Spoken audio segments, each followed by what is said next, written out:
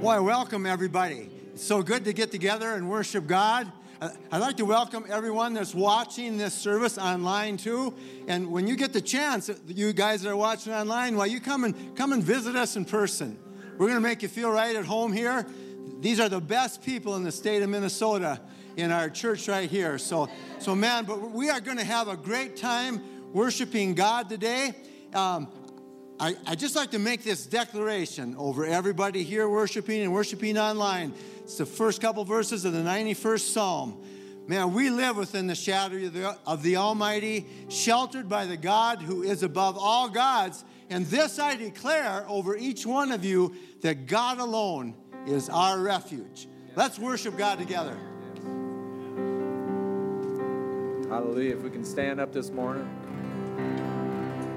Yeah.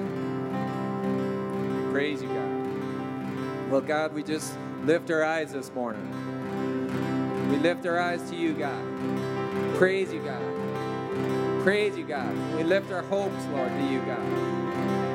Our hope is in you, God. Yeah. Come on, let's lift the eyes of our hearts. Lord, we open up our hearts, God. We set our love on you. I set my love on you, Lord. I set my love on you, Lord. You are worthy, God. Yeah. Be glorified today. Be glorified today.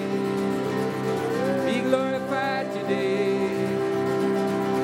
You said if we lift you up, Lord, you'll draw men to you. Hallelujah, Lord. So we lift our eyes today. Praise you.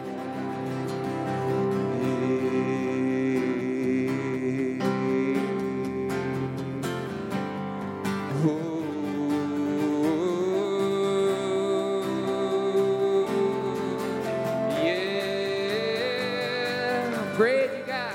Good days ahead. Praise you, Lord God. Thank you, God. Yeah.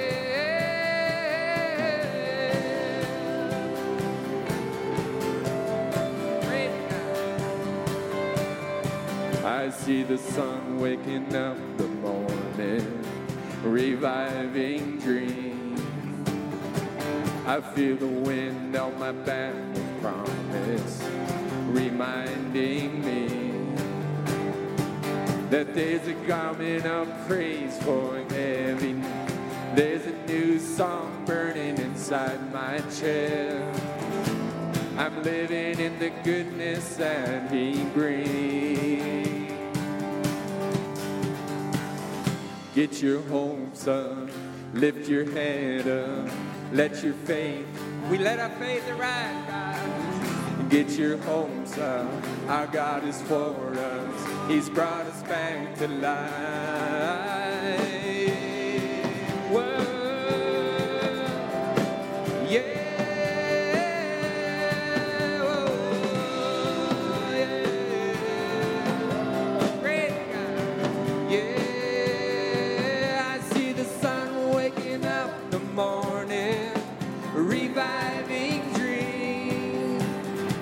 I feel the wind on my back with promise, reminding me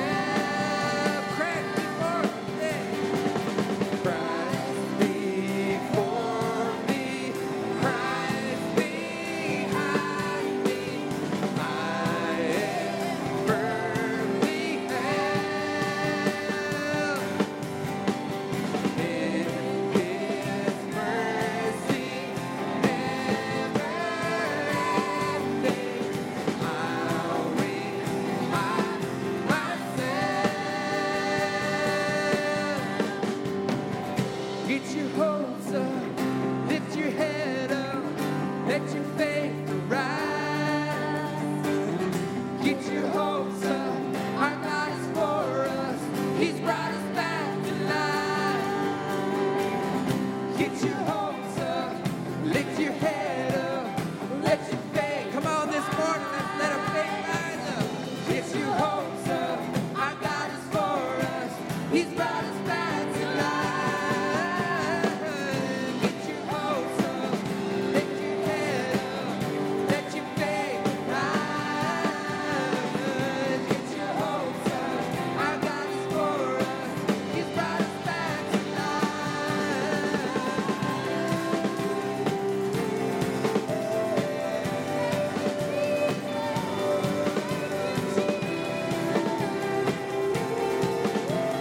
Say it again, Christ before me today. Christ before me, Christ behind me.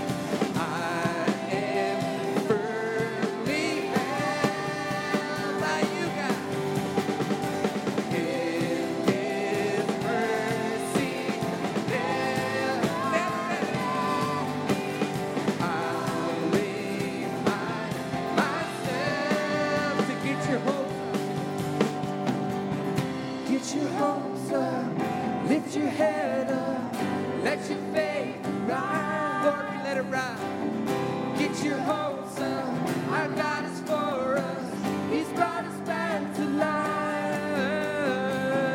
Get your hopes up, lift your head up, let your faith rise. Get your hopes up, our God is for us, He's brought us back. Come on, sing it out. Oh, get your hopes up, lift your head up, we let our faith rise. Lord, get your hopes up, our God is for us,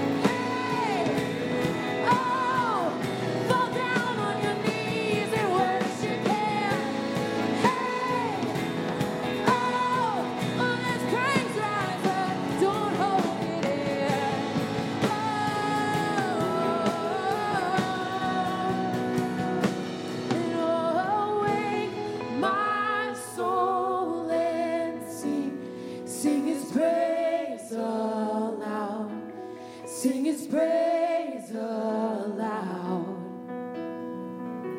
And oh, awake my soul and sing his praise aloud. Oh, what a beautiful sound. Oh, his church today. Awake my soul and sing his praise aloud. Sing his praise aloud.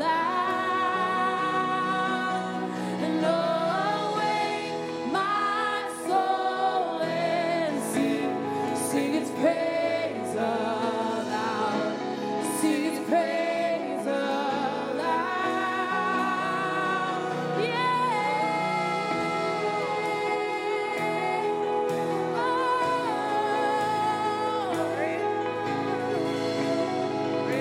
We sing, awake my soul, awake my soul, awake my soul, awake my soul.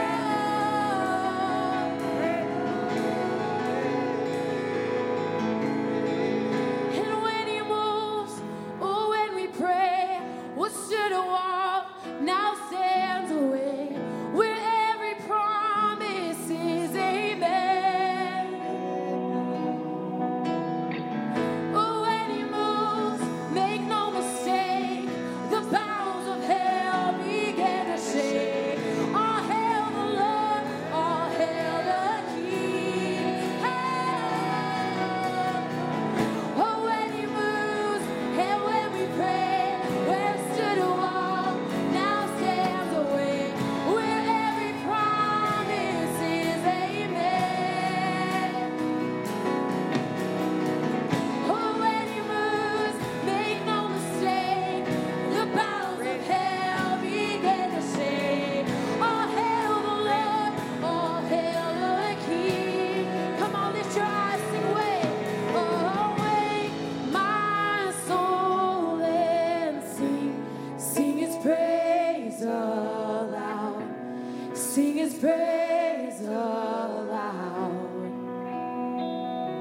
And oh, awake my soul and sing his praise aloud. Sing his praise aloud.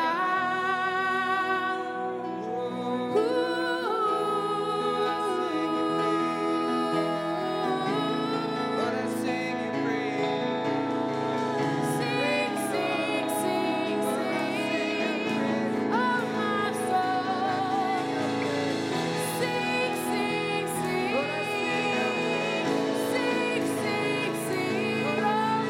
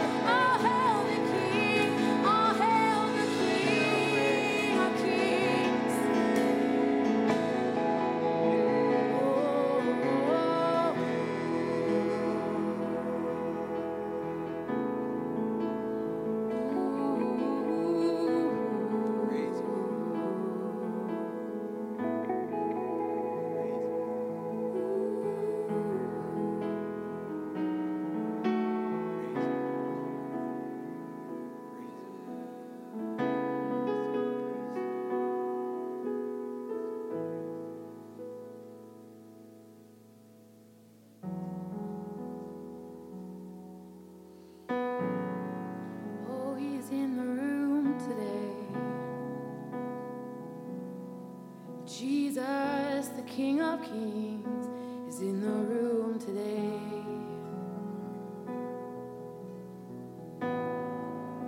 How would we respond if we could see him rightly? Oh, worthy, worthy Jesus. Worthy, worthy Jesus. Worthy, worthy Jesus. Oh, King of Kings. Oh, King of Kings. Oh, King of Kings.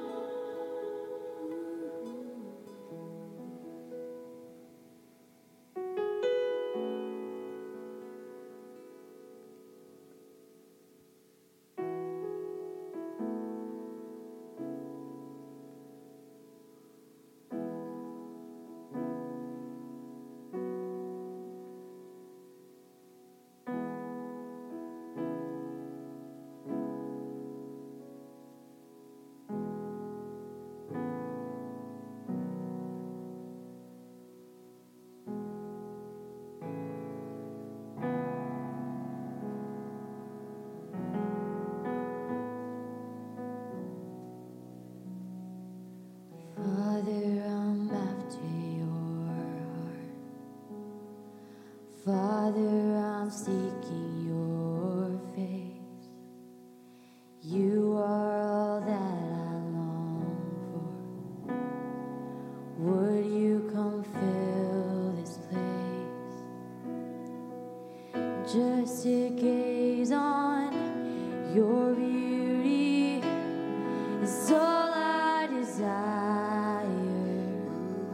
Just to dwell in your presence, it's all I long for. It's your presence, Jesus. It's all I'm in pursuit of. Just to be with you. How I long to be with you. It's your presence, Jesus.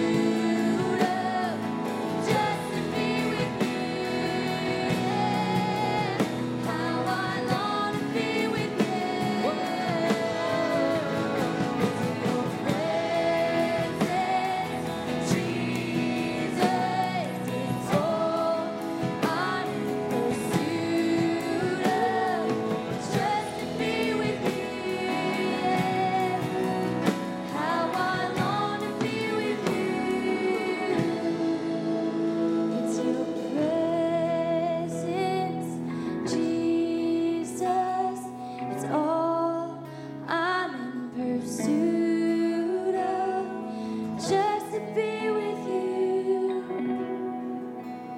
How I long to be with you. It's your presence, Jesus. It's all I'm in pursuit of. Just to be with you. How I long to be with you.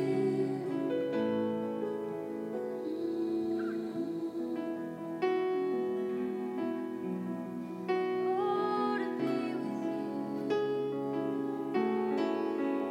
Oh, to be with you, Lord. It's the sweetest part of my day.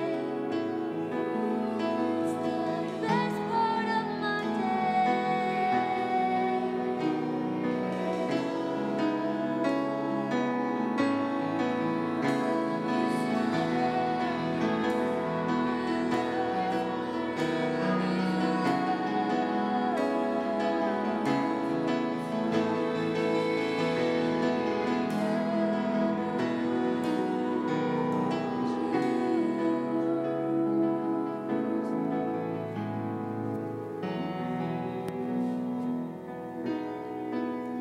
Well, you know, one of the things I love so much about our worship time is that if you notice the words to the songs that we worship God with are just putting scripture to music. And you know, when you and I start saying what God says, why, some good things start to happen.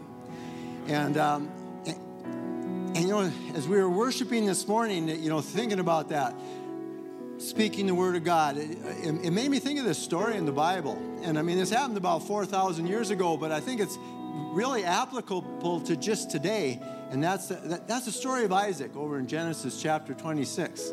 You know, Isaac, you know, you and I should kind of identify with him because he was Abraham's son. And Abraham physically put the blessing that he had on Isaac.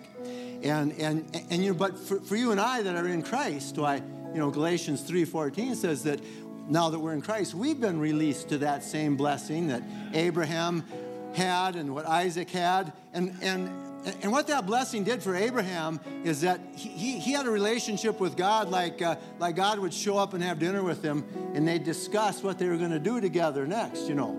And that blessing, it caused him to be totally healthy and strong, even though he got to be very, very aged in years. It didn't affect his physical body, and it caused him to be the richest man on earth at the time that he lived. And so of course, that blessing now is on Isaac by the time you get to Genesis 26, so Abraham had gone to paradise. But it's so interesting the way that God got the blessing to Isaac. You know, it says that Isaac lived in Gerar, and a famine came. You know, at that time, why a famine would come, the rain would just stop. And then there'd be no crops. So, I mean, there'd be no food. I mean, you know, we might deal with pandemics and terrorists, but that's kind of easy to do when you got enough to eat, you know. But those guys, they just run out of food. So at first, Isaac responded to the circumstance. And so he got his family together, and they started for Egypt. Because in Egypt, they had the Nile River. And at least there you could survive. You wouldn't starve to death. But, you know, God met him on the road, and he told Isaac, don't go to Egypt. Go back to Gerar and plant your crops, just like you would normally do. Well, Isaac, he went back. He responded to the word of God. You know, that's always the choice, isn't it? We can respond to circumstances, or we can respond to the word of God. Well, Isaac responded to the word of God. He went back home and went out and planted. I mean, his neighbors thought he was nuts. I mean, taking good seed, valuable seed, and putting it in sand. No chance of growing. But you know, it says that he harvested 100-fold return that year. Right out of that dry sand, you know, an average crop on a good year at that time, this was 4 times as much, would have been 25-fold. This was 100-fold he harvested. But you know, the thing about it is, his crop was the only one there. So it'd be like if you were raising corn here in this fall, you had a bumper crop, but you had the only crop anywhere. So now your corn wouldn't be worth $3.50 a bushel. I mean, what would it be worth? I mean, what do people pay when they're starving to death. See, so God made him the richest man on earth from that famine. His response, he chose to respond to God's word. And in fact, it said he had more money than the government. He had a bigger house than the king because he chose to respond to God's word. And you know, that same decision is available to us today. We can choose to respond to circumstances and survive only, or choose to respond to the word of God and receive the blessing of God on our life. And so I don't know about you, but what that means to me is this week I'm going to be singing these songs that we sang today in church. And I don't have a great singing voice, but God likes it. And that's all that really matters. But that's what I'm going to be doing instead of wringing my hands about the latest news report I heard. Because I'm going to choose to respond to the Word of God. And boy, as all of us do that, see, what might look like a setback in the natural, if you'll start saying what God says, respond to His Word, why, He'll turn that into a setup for your greatest success. And I just want to speak that over everybody here. As you do that, as you start speaking the Word of God, as you sing these songs that we sing during the week in church here, why, the greatest days for you are right up ahead.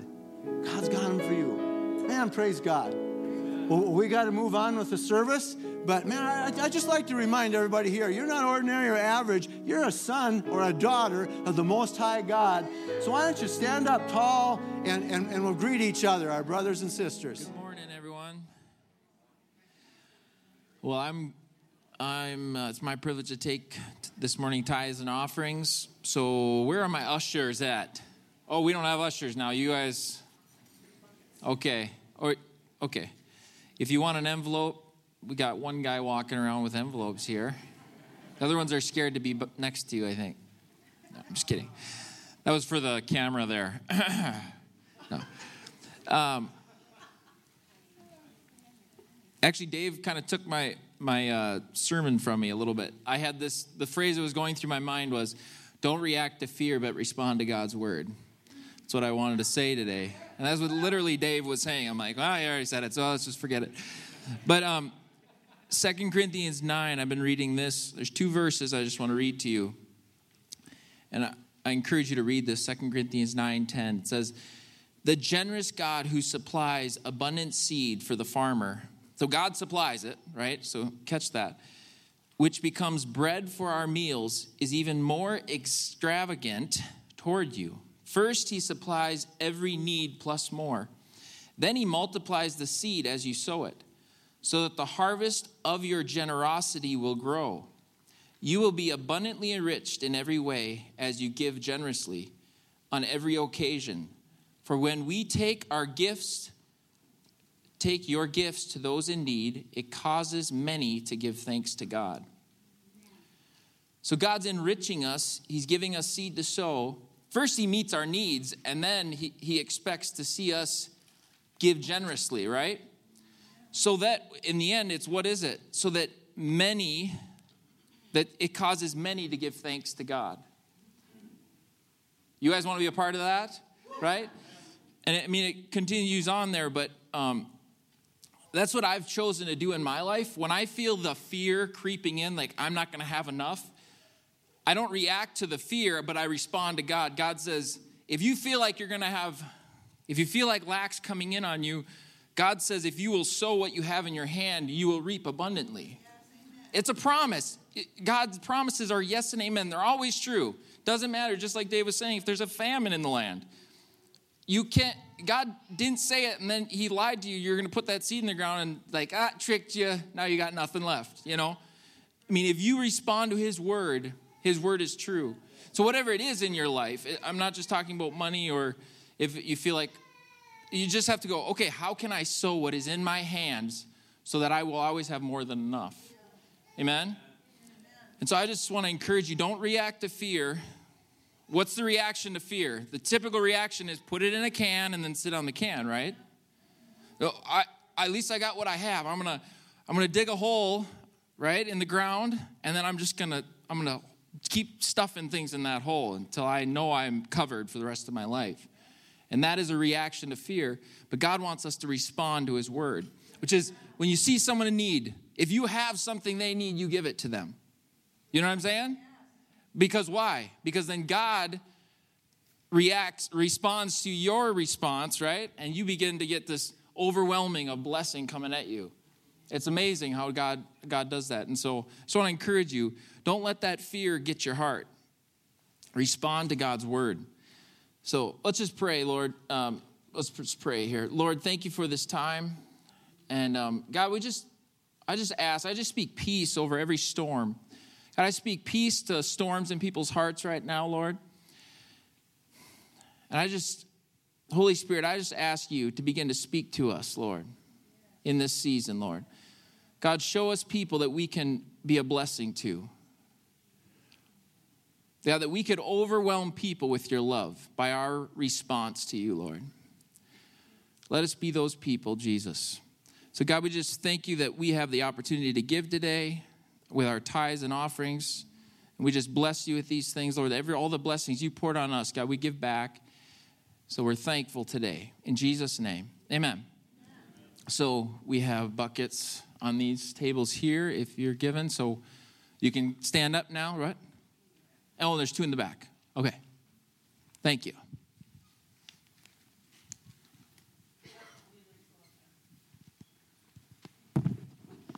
Well, thank you for your giving. We appreciate so much. And I'll just give you a couple announcements. We are having a water baptism. We're scheduling in the next couple of weeks. And so if you need to be baptized or want to be baptized, please contact Linda here. She's sitting right up here. Now she's gone, but she'll be back. Contact her. Also, this Thursday night, we have a worship and a prayer night here at the church at 6:30. So we're coming together. We're going to be worshiping, singing, worshiping, and then we're going to be praying. And so praying for our nation, praying for specific needs. So that's this Thursday at 6:30, June 18th, 6:30. And then next Sunday is Father's Day. And we are giving out, we've done this for quite a few years now. We give out a New York steak, a 1-pounder, 1-pound New York strip steak to all the fathers. So if you're a father, you don't want to miss next Sunday. They always say way to a man's heart is through his what? Stomach. Yeah, we all know that. So anyways, the reason we did this was years ago I had this evangelist come in, and he said, he goes, I hate Father's Day. And he goes, I go to church, and this is the guy said, he goes, I go to church, and the preacher gets up and tells me what a lousy father I am, and then he gives me this junky little gifts and says, go home. And I go, that's what we do. And so I thought, I'm going to change that. So I stopped preaching on what you need to do as far as, pick it up a little bit, fathers. And I started saying, man, you're awesome. You're great. And here's a pound of meat. And so anyways, so we're glad you're here. It's, we for 12 weeks, I think it was, we were social distancing. Some people still are social distancing, but we're glad that you waded through the pandemic and came. We're glad to have you here. And this morning, I have a real high challenge because, not for you guys, but for me, because I'm going to talk to you about our flag. So how many have ever been to a church service and you heard a sermon on a flag? I didn't think so.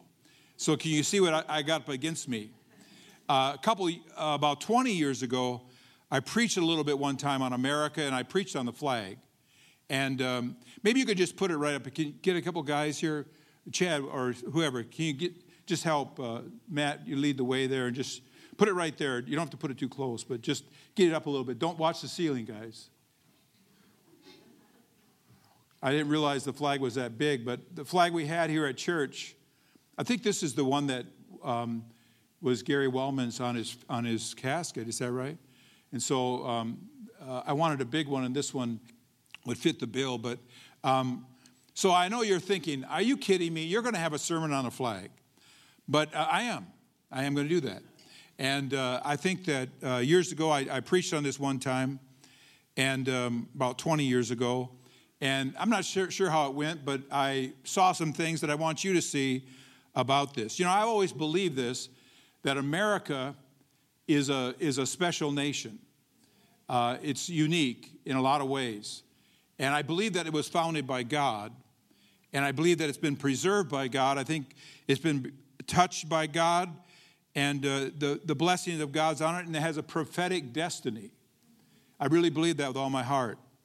You know, some people say, is America a Christian nation? I used to always say that America is a Christian nation. I started to study history, and when people ask that question, is America a Christian nation? In the time that it was asked, nations they forced religion on people. In other words, like, for example, Norway. I'm a Norwegian. Norway, up until the 19th century, if you were a Norwegian citizen, you were a Lutheran. You go, I don't want to be a Lutheran. Too bad, you're a Lutheran. You were, the government supported the Lutheran church. The clergy were paid by the government. And the government kept all the Lutheran church buildings kept up, how do you say that? Kept on them, updated on them, fixed them, kept them up. It's not working very good this morning. But anyways, so from that standpoint, America is not a Christian nation. In other words, all of its citizens, Christianity is not imposed upon them. So from that standpoint, it's not. But from the standpoint of it being founded on Christian principles, it is a Christian nation. And I remember one time I preached on America as a Christian nation one time. I had all these quotes from the founding fathers. And I was so shocked to hear some people say that America's founding fathers were all deists, they were atheists. And I read some of their quotes and I thought, how could a deist and an atheist say something like that? There's just no possible way. For example, and I don't want to go, that's not really my subject, but I'm going to talk about the flag. But John Adams, who was the second president of the United States, this is what he said. He said, the general principles on which the fathers achieved independence were the general principles of Christianity. The principles that the fathers achieved independence were the principles of Christianity. And so all of them would say things sort of like that.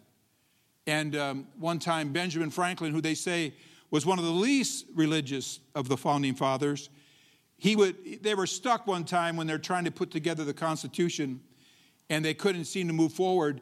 And he got up and said, you know, if a sparrow doesn't fall to the ground unless God sees it, how could a nation rise without the help of God? And he said, what we've been through, only God, and succeeded, only God, we could have done it because of God's hand. And they had taken on the greatest military might in the world at that time, and they won. It was amazing. And he said, there's only way we could have done that is if God's hand was upon us. And so what I began to see is that America's founding principles did not come from a secular person, did not come from a humanistic person, but came out of the mind of God. I remember I used to read the history or the biographies of great Christians. You should do that, son. It's very inspiring. And I was doing that, just reading through one, and I came to one, and I said some things about this last week. I came to one that was George Fox. I told you about him last week a little bit. He was a Quaker. George Fox was a Quaker. Quakers didn't call themselves Quakers. They called themselves Friends Society. But all other people called them Quakers because they would quake under the power of God. And they'd feel the power of God, they'd quake. Their meetings were very informal. They were very spontaneous. And that was at a time when churches, everything was read. The sermon was read. The prayers were read. The exhortations were read. Everything was read. Can you imagine going to church? And even the prayers are read. They would read prayers and they would read sermons. Everything was canned and formal. And George Fox, he totally rejected that. And so they would get together and they would wait for the Spirit to move. And sometimes they would quake. And then even women would preach. And it was a total different environment, totally. But he was really a revolutionary. And some of his beliefs, he spent more time in prison than out of prison because of his beliefs. And you know what some of his beliefs were? He believed that all men were created equal. He hated slavery. He believed in equality. Isn't it interesting? And so when our founding fathers, when they established our Constitution and our founding doctrine, which is the Declaration of Independence, they have some of those phrases that were Quaker theology. They have some of those phrases in our founding documents. And they adopted some of their beliefs. And so George Fox said he received that as a revelation from God. And it was, the whole thing was an experiment because it had never been done before. And it was a wild experience, an experiment. And so they established our nation based on those type of things. And so the colony that was a Quaker colony was Pennsylvania. It was started by William Penn, who was a Quaker. Philadelphia was the city that he started. Actually, William Penn started the city of Philadelphia. Philadelphia means the city of brotherly love, because that was a premise of the Quaker belief, was the love of God toward people and the love of God toward each other. And so they lived very simple lives, but were very warm and very friendly, not pretentious. They were pacifists, but all the wars that were in that day were primarily wars that were based on greed. They were trying to get something somebody else had. It wasn't a war based on liberty or bringing freedom to people. That wasn't the nature of wars back then. The nature was, I want what you got, so I'm going to go to war with you. And so the Quakers were pacifists, conscientious objectors. But they started this colony in this city, Philadelphia, and Pennsylvania was the colony, and Philadelphia was the city. And it was a very unusual place because what they did was they invited everybody to come. So people were suffering under religious oppression, and so it didn't matter who you were, whether you're a Quaker or whether you're whatever religion you were. And so they got some crazy people coming to that colony because they opened their arms up to everybody and said, just come on. Runaway slaves came there because they didn't believe in slavery. It was an incredible place. And that's where the capital of the United States was until Washington, D.C. was built. And where all of our founding documents were signed was in the city of Philadelphia. Also, this flag, the original flag, was created in that city and was sewn in that city by a lady some of this is disputed, but most people believe it was sewn by a lady by the name of Betsy Ross. Some of you have heard of Betsy Ross. Well, Betsy Ross was a Quaker. And I find it interesting, but let me read this one verse before I go on here. And the reason I'm doing this is because, does anybody know what day this is today? Flag Day. Wow, I didn't think anybody know, because I asked a few people and they go, I don't know. Yeah, it's Flag Day. I don't know if they consider it an official holiday, but it's a day of remembrance where we remember the flag, because it was established on June 14th, 1777. They officially made this flag. It was quite a bit different than this flag, but this flag was the national flag. So I want you to read it, Psalms chapter 60 and verse 4. So I titled this message, Our Flag is Still Standing. Our flag is still there. Psalm 60 in verse 4 says, You have given your loyal followers a rallying flag so that they may seek safety from the bow. David is talking to God, and he says, God, you've given your loyal followers a rallying flag so that they may seek safety from the bow. And so I looked at this flag one time, and I thought, I think this flag was given to us by God. Now, you might think, well, you're stretching things here, but I don't think I am. And I'm going to try to show that to you this morning and prove to you that this flag was given to us by God, that there was actually a design that has a spiritual significance to this flag. I don't know about you, but I get emotional when when the Pledge of Allegiance or the Star Spangled Banner is sung. I remember one time, I was in a foreign country. It was Sri Lanka, and we had been there for, preaching on mission work, and it was pretty intense, and it's kind of a third world country. And so we were driving around there, and I was thinking, man, this is intense. It's really intense. And I'm driving around in the van with a bunch of people, and all of a sudden we turned down this one road, and I thought, wow, this road looks a little better than most roads.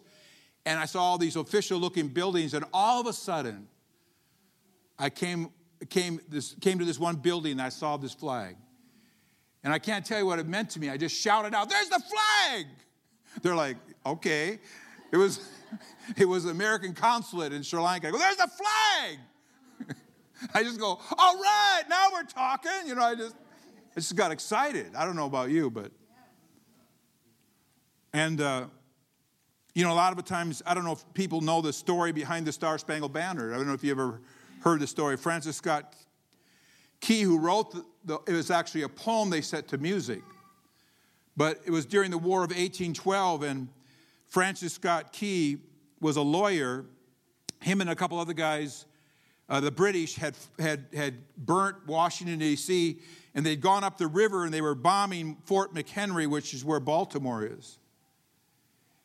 And they had, Francis Scott Key went on to this British ship to negotiate the release of some prisoners.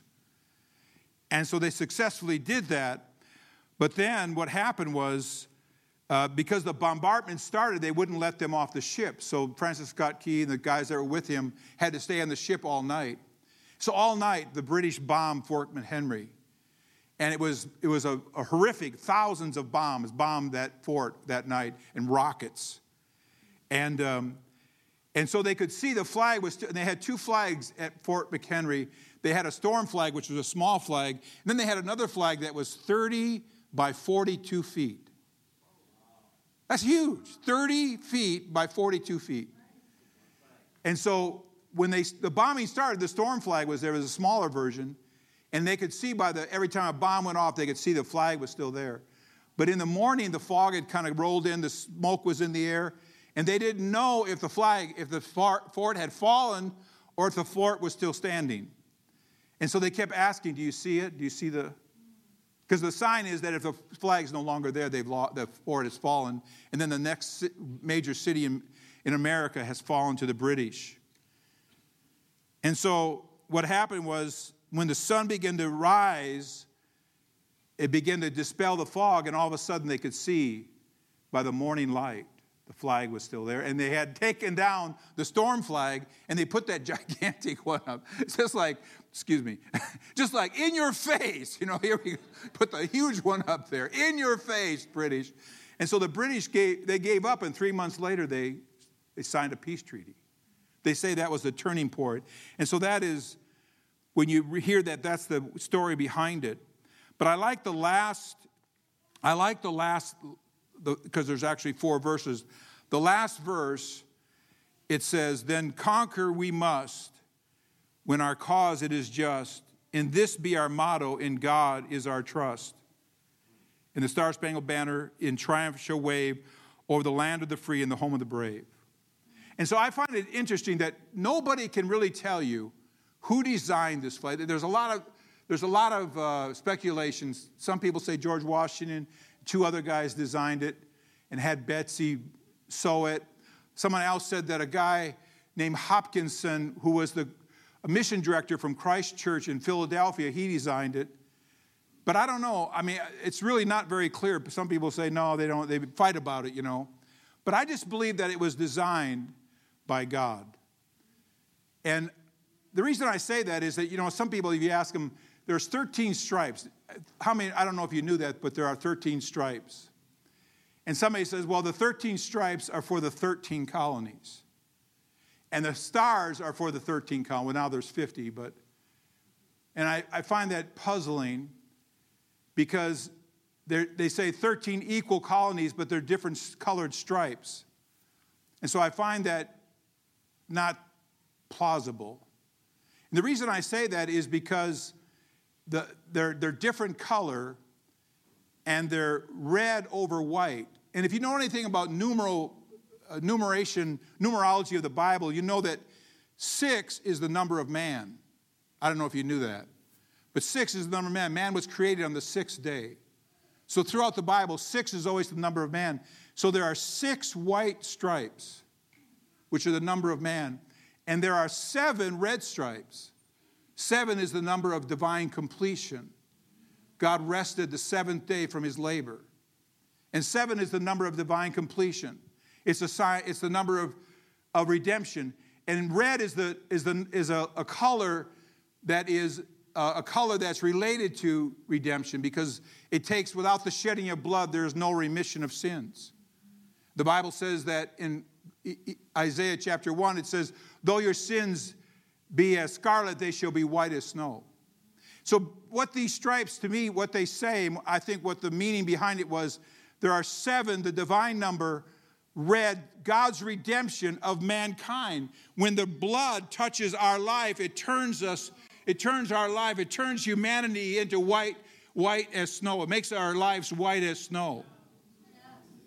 That's what that stands for. I believe that those stripes are basically, it's the gospel message on a flag. It's telling you that Jesus Christ died. He shed his blood so that 6 stripes, which is the number of man, that mankind could be purged from their sins. Their sins could be as white as snow. It's the story of redemption. Amen. See, the verse in Psalm said, the Lord gave us a flag. And that flag is a picture of our redemption. The other thing that this flag has is it has, in the upper corner there, it has a square box, which when I look at that square box, can you guys see it okay? When I look at that square box, to me it looks like a window. To me it looks like a window. Amen. Windows in the Bible have to do with revelation, seeing into another dimension. It's like right now, if we open these drapes or these, whatever they're called, if we open them and you looked outside, you're in one dimension, but you're seeing into another dimension through a window. That's what windows are pictures of in Scripture. They're pictures of seeing into another dimension. And so what we have here is we have a window that we're seeing something from God's perspective. And the window is blue with white stars on it. And the white stars represent the different states, they say. Well, but Abraham was given a promise that his descendants would be as the stars of heaven. His descendants would be as the stars of heaven. And the blue sky is the fact that the blue is representative of the sky, that the descendants would be purged by the blood, by the redemption that is simplified by these stripes, and they would become like stars in the heavens.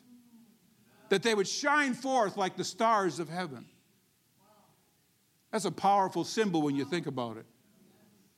That America, its people have a divine destiny upon their life. There's a divine destiny. There's a prophetic destiny that hangs over their lives. They were destined to be something. They were destined to accomplish something, to fulfill a purpose in the earth. When the Pilgrims first came to America, they said they dedicated this land, that it would be a city on a hill. And I think about that, how that every single one of those stars are set in the heavens. And that's seeing people, or seeing our nation from God's perspective, looking at it from God's perspective. Let me give you a few of these verses. So I kind of just ran over them, but I think that's really what we're talking about here. And look at Genesis chapter 26 and verse 4.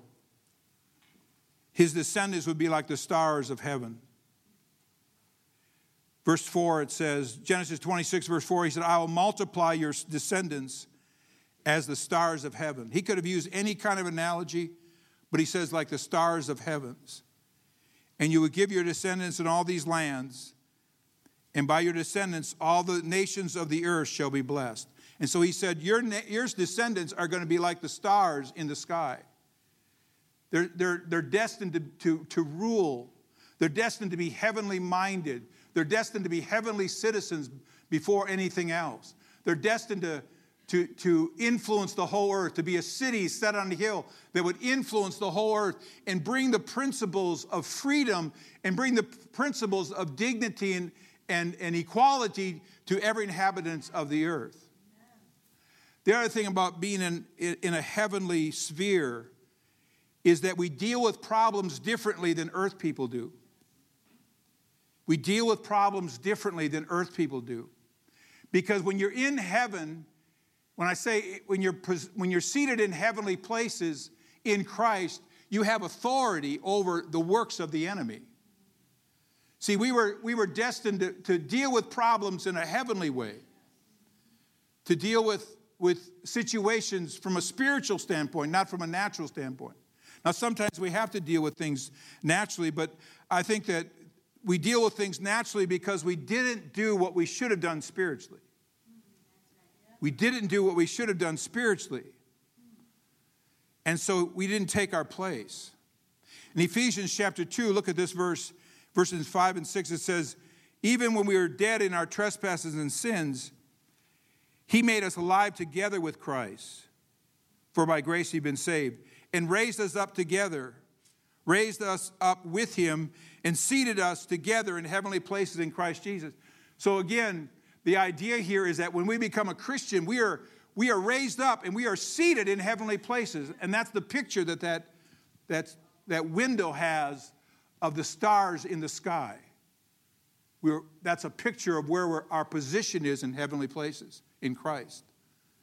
And that from that place of that position of authority, we're to deal and bring salvation and bring healing and bring deliverance to the people of the earth.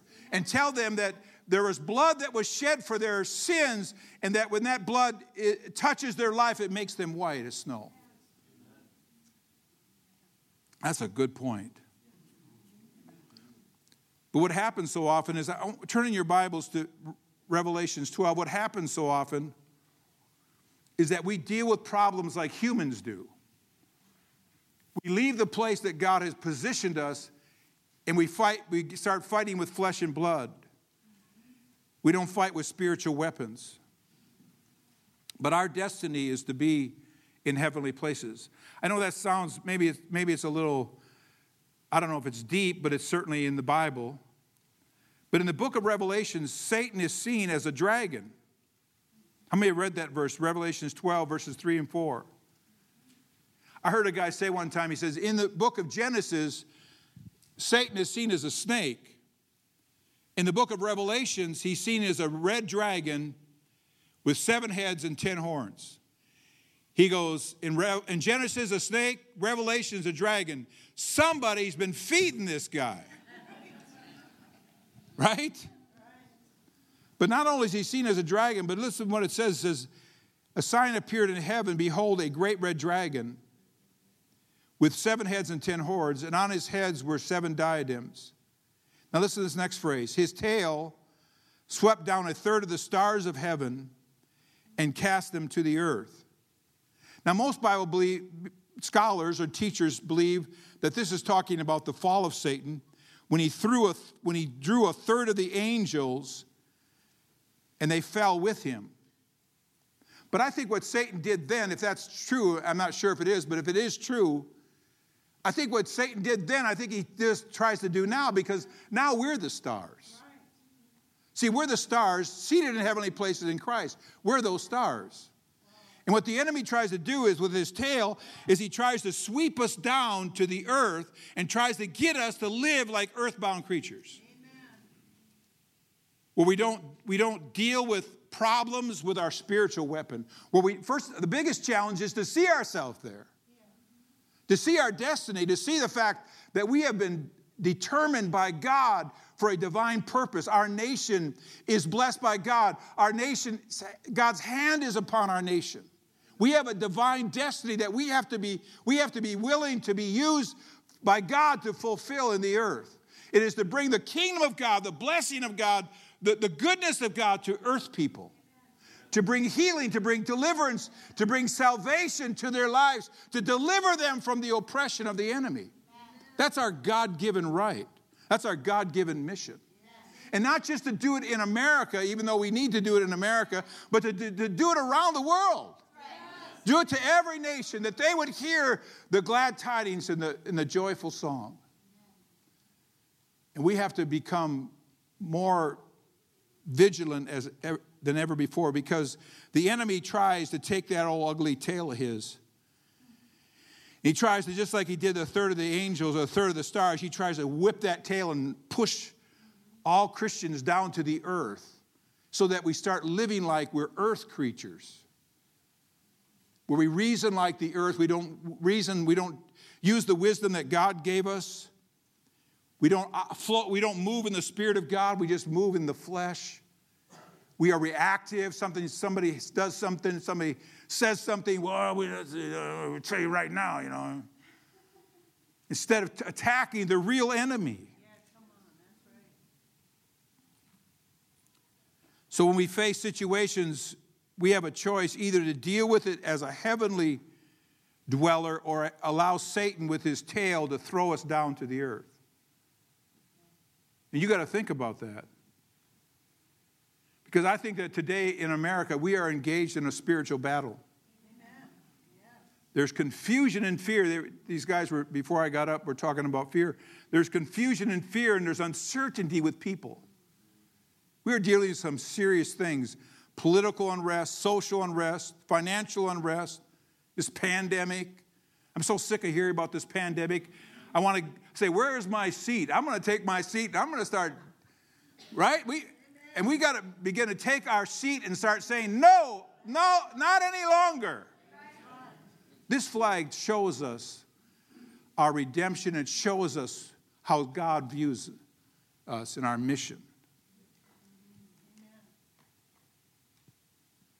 I wrote this in my notes. I highlighted, so I better read it to you. We need spiritual resolution from heavenly minded people who know how to act in a different spirit than the current spirit of this age. Yes. I think I better read that again. That was really good. We need spiritual resolution from heavenly minded people who know how to act in a different spirit than the current spirit of this age. Because we have power. Our prayers have power. Our words have power. Our actions, when we act in a different spirit, like they were talking about giving in a time of famine, that's acting in a different spirit. When we see hate, the Bible says not to return hate for hate, insult for insult, but contrary blessing, knowing that you are thereunto called, that you should inherit a blessing. What does that mean? That means to act in a different spirit than the one that's being thrown at you. Act in a different spirit. And the only way you can do that is if you see yourself positioned in heavenly places in Christ. He purchased that position. He purchased that seat for you.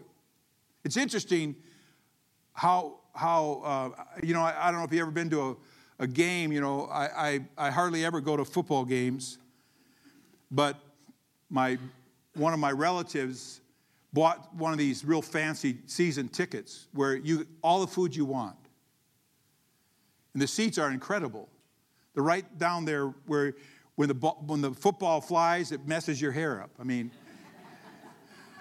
when the runners hit each other, the sweat hits you in the face. I mean, I'm not saying these are good seats, but these are good seats. Then when you're tired of getting spit on and the ball hitting you in the head, you can go down and eat all the food you want. And this is good food. They have prime rib, crab meat, all this stuff. But I remember I had never been in a situation like this.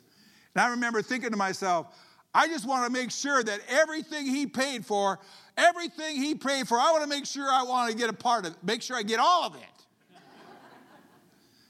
Amen. I said, well, I don't know, but I'm not really that hungry right now because I've been eating shrimp and crab, but I think I'm going to have me a prime rib. I'm not even hungry, but I want to get him to get his money's worth. And Jesus purchased a seat for us.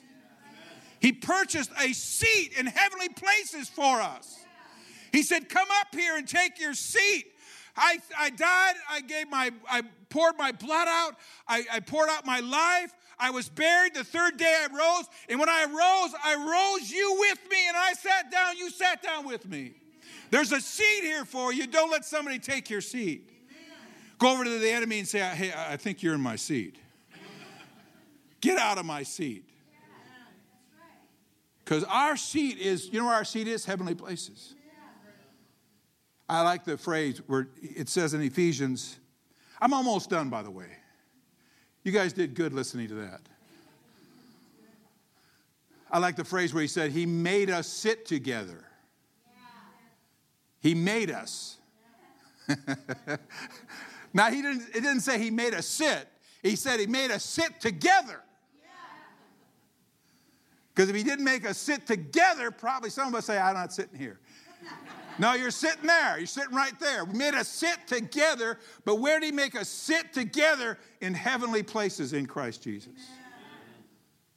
And that's why the early church, they dealt with, the early church, I love that verse in Acts 17 where it says, these that have turned the world upside down have come down hither also to us. But they were saying it in a good sense. They were saying that you can't go anywhere. There's Christians everywhere. There's people loving each other everywhere. There's people giving. There's people doing all this stuff. The works of Christ are being done everywhere. What is going on? They turned the world upside down. And that has to happen again.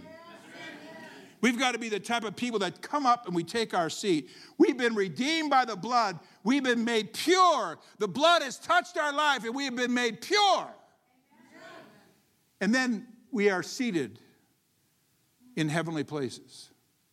And we've got to take our place. Every time I look at this flag, you know what I think about? I think about the blood that was shed, and I think about what it did to me. Made me clean. Some people, they try to clean themselves up, make themselves worthy for God. You can't do that. But you can yield yourself to the finished work of Christ, and the blood will clean you, make you clean. And then what happens when you're cleaned? He takes you and he raises you up and you become one of his stars. You say, I don't know if I want to be a star. You're one of his stars. Amen? Don't let the devil come with that ugly tail of his and whoosh, and you become dirt. Let me give you one last verse as I close. Are you still with me? How'd you guys think this went? It's all right. How many ever heard a sermon like that on the flag? It's Flag Day. Come on, it's Flag Day. I bet you anything, when we get to heaven, I'll bet you anything, we'll bump into somebody and said, he'll say, thank you for telling everybody what I meant when I designed the flag. Nobody was getting it. I'm going, well,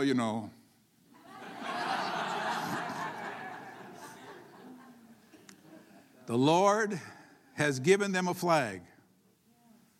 Let me read one last verse here. So our citizenship is from heaven. Look at Philippians chapter 3 and verse 20. It says, but our citizenship is in heaven. Where's our citizenship? Heaven. That's where they say, where's your address? Heaven.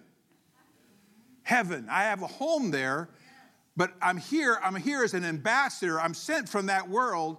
I'm sent here as an ambassador to earth creatures to bring heaven to earth.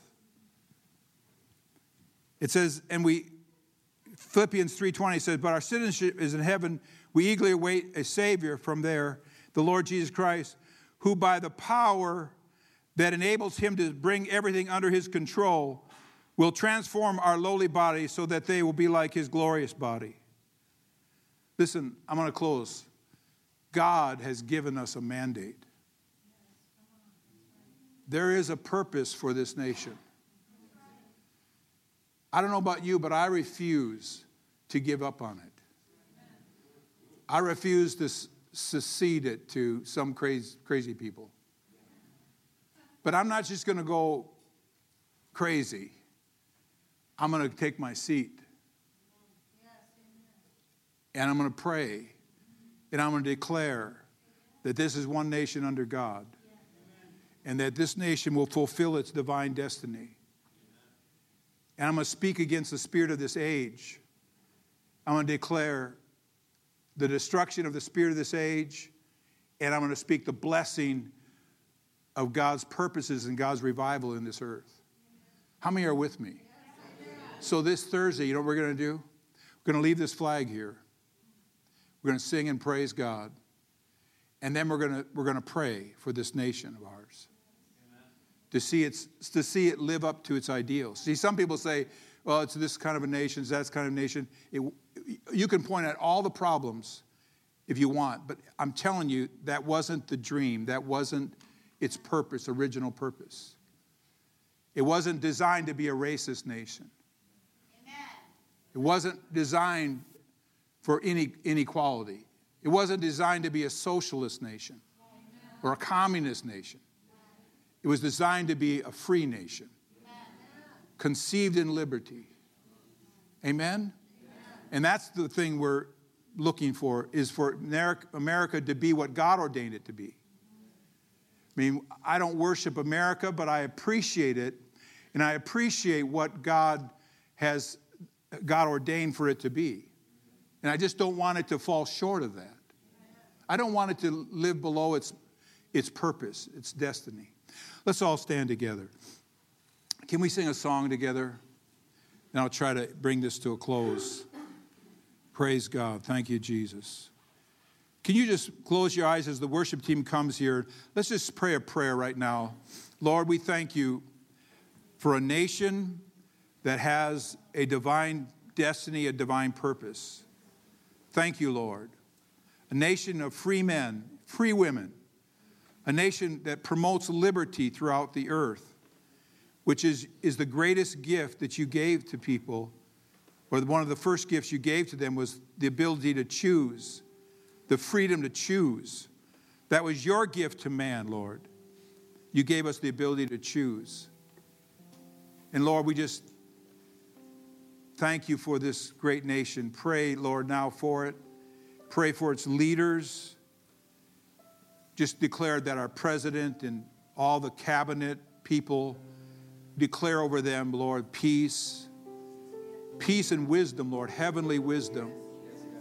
Lord, just give them ideas on how to bring our nation together.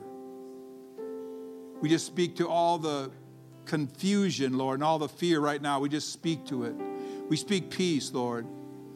You spoke to storms. In your name right now, Jesus, we speak to the storm.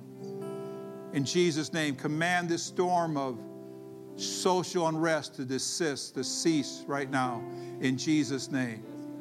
This pandemic, Lord, we just speak against it right now. In Jesus' name, command it to stop spreading throughout our nation. Come to an end. Flatten out. Come to an end. Cease to exist. No more. No more. In Jesus' name. Hallelujah. Thank you, Jesus. This political unrest, Lord, we just pray, God, we just pray for unity among our leaders, that they'll unite against the true enemy, which is not each other, but the true enemy, which is the enemy who tries to bring division. And we just pray, God, that you give those that you've anointed to speak out, Lord, that they would speak out. They would not be silent, but they would speak out, Lord, and give them the words to say. And we just pray that you'd give them boldness to speak, Lord, that your voice would be heard in our land, God. We just thank you, Lord. Thank you, Father. We just pray a blessing on this nation. Just say that with me. Lord, just bless this nation. Lord, your hand upon this nation. Lord, let it arise as never before. We speak an awakening to this nation. A revival to hit this land. Say it again. Revival in this land. In Jesus' name. In Jesus' name. We thank you for it. Let's sing this song.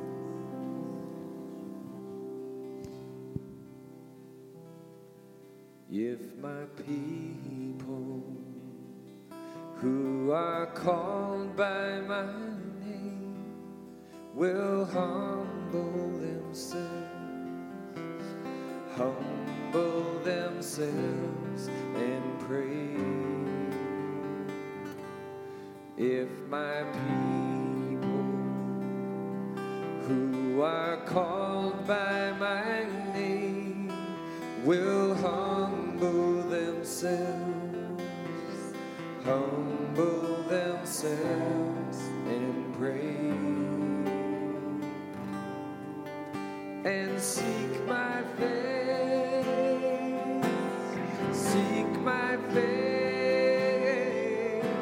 and turn from their wicked ways, then will I hear from heaven and will forgive their sin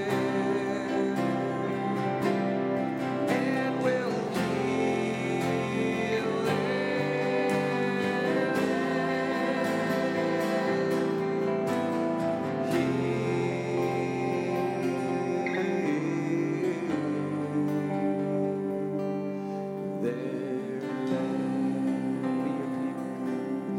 We your people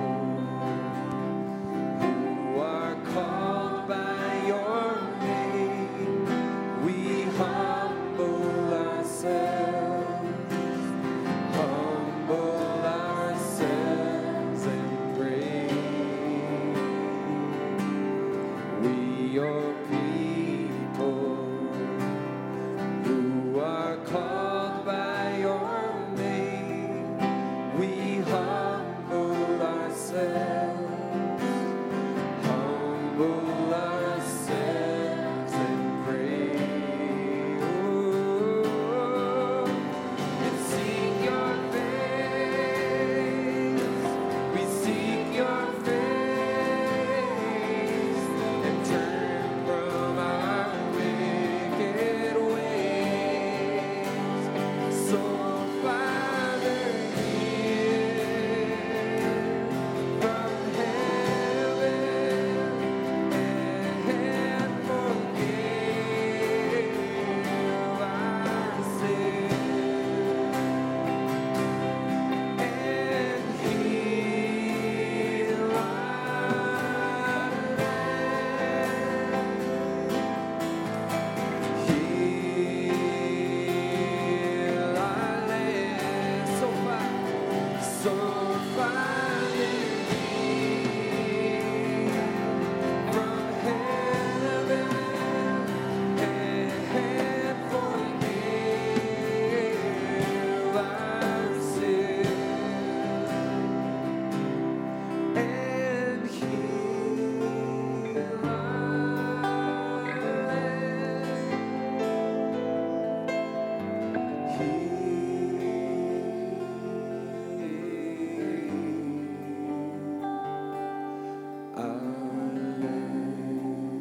Let's lift our hands right now and tell God how much we love him. Lord, we love you today. We praise you. We worship you today, Lord. Hallelujah. Thank you for this nation, God. We just thank you that it shall be what you ordained it to be, Lord. We declare that it shall be. It shall be a city on a hill, Lord. We declare it in Jesus' name. Hallelujah. Thank you for healing this nation, Lord. Healing this strife and healing the division, Lord. Thank you, God. I pray, Lord, that you would heal your church. Lord, I pray you'd heal the division in your church, Lord. I pray, Lord, that they would come together as one. They would come together in love, Lord, that the world would know that we are your disciples. Hallelujah. Thank you, Jesus. Amen. God's good. Amen. I want to give you the opportunity to be prayed for. If you here this morning, you have a need, whether it be a spiritual need, whatever it is. I just ask you to, we'll give you the opportunity. You got something you want to say? Okay. There was a joyful sound in that message. Would you agree with that? There was, because there's hope in that message. So I just got this little poem. I just came to me, I've said it before, but I just wanted to share this with you. All of you that hear the joyful sound, come to the altar and gather round. Give thanks for your leaders, shout grace to them. And I, the Lord, will establish them, and your life will be a quiet and peaceful one. Isn't that powerful? For the heartfelt prayer of the righteous man accomplishes much, makes much power available, and it can change the course of a whole nation. For it is the meek that shall inherit the earth, the sons of God, in the second birth. It is a mountain that is growing out of a stone that was not cut out by hands. And it will grow till it covers the whole land. And the Almighty says, that's my plan.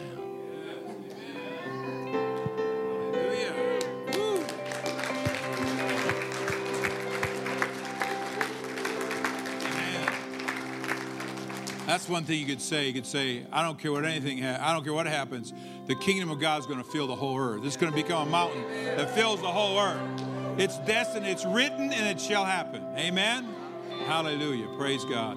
But if you need prayer this morning for anything, you have a spiritual need, physical need, emotional need, mental need anything, a word of encouragement, I just want to give you the opportunity. As soon as I dismiss, just make your way forward. We have some prayer counselors here, and they'll, a lot of times God gives them a word for you. And so just be free to jump in line, and they'll pray for you. Amen? But we do have some refreshments, but if you have kids, make sure you don't forget about your kids. Don't get so wrapped up in the glory that you forget about your kids. Amen? God bless you all. We'll see you on Thursday night at 6:30 right here at the church. You're free to go. God bless you.